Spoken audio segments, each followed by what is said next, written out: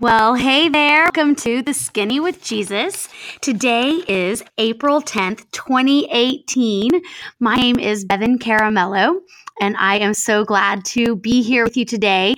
Let's see, April 10th. That's a special day. I just want to take a second and say congratulations to my husband for making it through the last 14 years. I'm just teasing, not congratulations, but I love you and happy anniversary. We have been married for 14 years today. So shout out to Brian, my sweet husband of 14 years. All right, guys. I hope that you have had a great week. And like I said, I am so glad to be here with you today teaching this lesson. So we are wrapping up our Worthy series. We've talked about several things over the last few weeks about of just what God is worthy of, these different things. And last week, we talked about God being worthy of our best, right? We explored the concept of first fruits. Today, we are going to be talking about Him being worthy of our rest. Okay, so it kind of rhymes. Last week, worthy of our best. This week, worthy of our rest. Okay, and we're going to be exploring the term Sabbath from the Old Testament. And it's also mentioned in the New Testament. And just what it looks like to rest. Okay, how does that apply to us in this day and age, in this busy world that we live in? Okay, so turn with me. We're going to start out in the book of Exodus. We're going to be in chapter 16, and I'm going to read verses 17 through 26 for us as we get started here. Okay. It says, verse 17 through 26. It says, the Israelites... Let's see. Sorry, I lost my place. The Israelites did as they were told. Some gathered much, some little. And when they measured it by the omer, he who gathered much did not have too much, and he who gathered little did not have too little. Each one gathered as much as he needed. Then Moses said to them, no one is to keep any of it until morning. However, some of them paid no attention to Moses. They kept part of it until morning, but it was full of maggots and began to smell. So Moses was angry with them. Each morning, everyone gathered as much as he needed, and when the sun grew hot, it melted away. On the sixth day, they gathered twice as much, 2 omers for each person. And the leaders of the community came and reported this to Moses. He said to them, this is what the Lord commanded. Tomorrow is to be a day of rest, a holy Sabbath to the Lord. So bake what you want to bake and boil what you want to boil. Save whatever is left and keep it until morning. So they saved it until morning, as Moses commanded, and it did not stink or get maggots on it. Eat it today, Moses said, because today is a Sabbath to the Lord. You will not find any of it on the ground today. 6 days you are to gather it, but on the 7th day, the Sabbath, there will not be any. All right, let's pause right there for a second. Okay, so what we see right here, the Israelites have been delivered from Egypt, okay? And Moses is beginning to explain to them this concept of Sabbath, because they are wandering in the desert, and although they've been delivered from Egypt, they still have a slave mentality. They have lived as slaves for hundreds of years. And so even though they're free, they're still living as slaves. And God introduces the Sabbath for a few reasons. One of them, He's got to teach them how not to be slaves anymore. Okay. And then He wants them resting in His provision. Okay. God is teaching them to trust and have faith in His provision.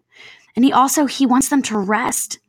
He's saying, rest and remember what I've done for you. I delivered you from Egypt. You're not slaves anymore. Okay. And I think it had to be drastic. It had to be an entire day, because otherwise they would have just kept the status quo. They were free men and women, and they would still have been living as slaves, working sun up to sundown, maybe 7 days a week, nonstop. Because the slave mentality, they had this, here we have it today, we may not have it tomorrow. We've got to gather. And they would just hoard it in as much as they could, even though Moses had told them, it's going to stink. It's going to have maggots in it tomorrow. God has told you just what you need for today. But God's trying to break them of this slave mentality. Okay. So, I think it's one of those things He's trying really hard to say two things: rest and remember, right? I delivered you from the hand of Pharaoh. I brought you out of Egypt. I think right here is where we see God asking them in a way, telling them, showing them, aren't I worthy of that? Aren't I worthy of remembering? Isn't what I did for you worthy of remembering? Rest and remember it, and rest in my provision. I'm going to provide for you now, one day at a time. I want us to turn to the New Testament now in the book of Hebrews, chapter 4. We're going to see what we can get from this little New Testament wisdom. Because again, Paul talks, well, we're not sure who wrote Hebrews, but whoever wrote Hebrews, maybe Paul, maybe somebody else, talks about entering into rest. Okay, so Hebrews chapter 4, verse 1, it says, therefore, since the promise of entering his rest still stands, let us be careful that none of you be found to have fallen short of it. Okay, and then again in verses 10 and 11, still chapter 4, it says, for anyone who enters God's rest also rests from his own work, just as God did from this. Let us therefore make every effort to enter, there's that word again, to enter that rest, so that no one will fall by following their example of disobedience. Okay, so then we see them really being asked to rest in his provision and remember this deliverance from Egypt. And I think here we see, again, our instruction, God telling us to rest in the work that has been done on your behalf, right? Rest in the work Jesus did on the cross. Remember what I've done for you. It's something that we enter into. I love, if you're thinking of it in this concept of resting in the work Jesus did on the cross, think of the verse in the book of John. It's John 19, verse 30. Jesus' own words on the cross, Christ's words, as right before he gave up his spirit, he says, it is finished. The work is finished. The work he did. And then we hear enter into it 3 times. Enter into his rest, enter into his rest, enter into his rest. You guys, this implies that it's a choice we make, right? We must choose to stop one thing and enter into another. We enter into rest. You know, the Hebrew word for Sabbath is Shabbat. Shabbat, Shabbat. And quite simply, it just means to stop, pause, to cease, or to come to an end. One thing comes to an end and we enter into another thing. We choose to enter into that rest, to enter into that completed work. It is finished. We stop striving. We cease. We trust the work that God has already done. And you know, it's still remembering, just like it was in the Old Testament for the Israelites, remembering what he's done for us. You know, for some of us, maybe it's a very specific work of deliverance that we need to remember. Just like the Israelites, they were slaves in Egypt. Maybe some of us need to rest and remember our own time spent in slavery. You know, for me, at one point, I was a slave to addiction, to a life of partying and promiscuity. Sabbath rest for me means I stop and remember the pit that he loved me out of. You know, the work that he did there, the work that he did in me, for me. Maybe for some, it's deliverance from an eating disorder or deliverance from massive debt because of overspending. Maybe he's delivered you from food, from a desire to overeat and an inability to be able to stop. You know, whatever it is that he's delivered us from, Sabbath is a moment, a day. It's just a moment in life. But it's a weekly practice, one day, every week. Find places in your schedule for Sabbath rest to pause and to rest and to remember. Okay, turn with me. We're going to wrap it up in Exodus. Turn with me back to Exodus chapter 16. I want to show you guys one more place here. Pick it up with me in verse 27. We finished at 26 earlier. Let's go back to 27. It says, Let's see, chapter 16, verse 27 says, nevertheless, some of the people went out on the seventh day to gather it. Remember, we're talking about the manna again, okay? And when they kept it, it would get moldy and it would have maggots growing in it, right? And then he says, it's not even going to come on the seventh day. Don't even bother going out. But verse 27 says, nevertheless, some of the people went out on the seventh day. They went anyway to gather it, but they found none. Surprise, surprise, right? Verse 28, then the Lord said to Moses, how long will you refuse to keep my commands and my instructions? Bear in mind that the Lord has given you the Sabbath. That is why on the sixth day he gives you bread for 2 days.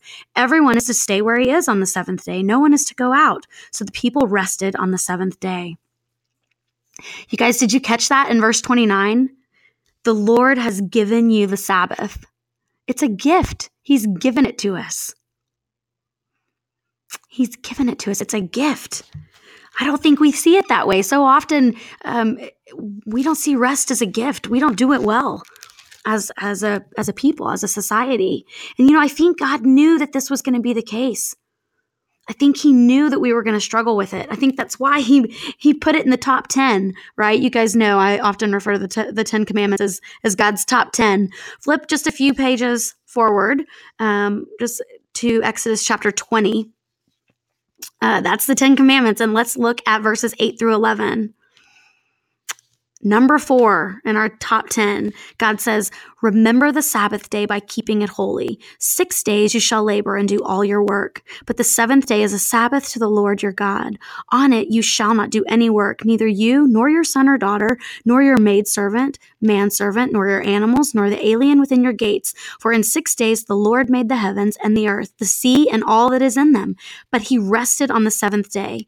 Therefore the Lord blessed the Sabbath day and made it holy. He blessed the Sabbath day and made it holy. It's a gift. And you guys, the other thing we see here is God rested.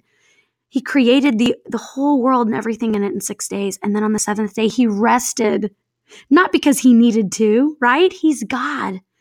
No, but because he set the example for what his desire is for our lives. He knew that unlike him, we would need regular rest.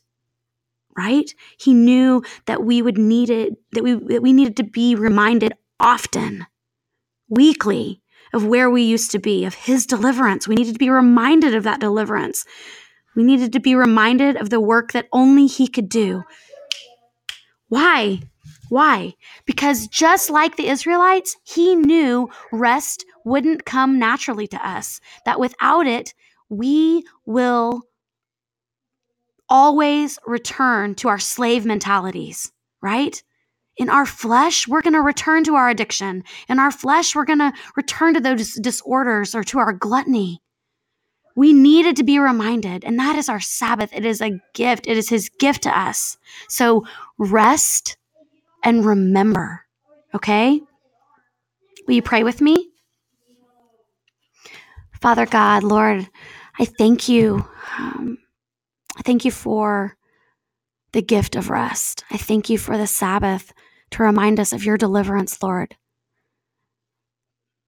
Your gift, Lord, of salvation, the work that is completed, that is finished, the work that Jesus did on the cross. It is finished. Lord, give us the courage to be obedient in Sabbath. Show us what that looks like. How do we trim the fat off of our schedules? How to create margin and healthy boundaries so that we can live generously and abundantly, give abundantly, live, Lord, with boundaries around our schedules and our time and our finances. Lord, we know that in our own flesh, we will return to a slave mentality. We can only do it with you. Show us what that looks like, Lord. In Jesus' name, amen. Well, guys, if you're hearing the chatter in the background, that is because my little ones have returned from school. And although they are downstairs, I'm sure the microphone is picking up some of that. But that's okay. I'm glad. I'm thankful that they're home. And It's just one of those things, part of recording a podcast in a house with little people, right? So I just want to say thank you again for being here with me today. I love our time together. If you have not already found us on Facebook, just search The Skinny with Jesus in Facebook and then add yourself there. All are welcome. Okay. In the meantime, you can always post prayer requests or contact me directly if you have something that you'd like me to be praying over or praying for you. So until next week, I will be praying for you and yours. Thank you guys for being here. Bye now.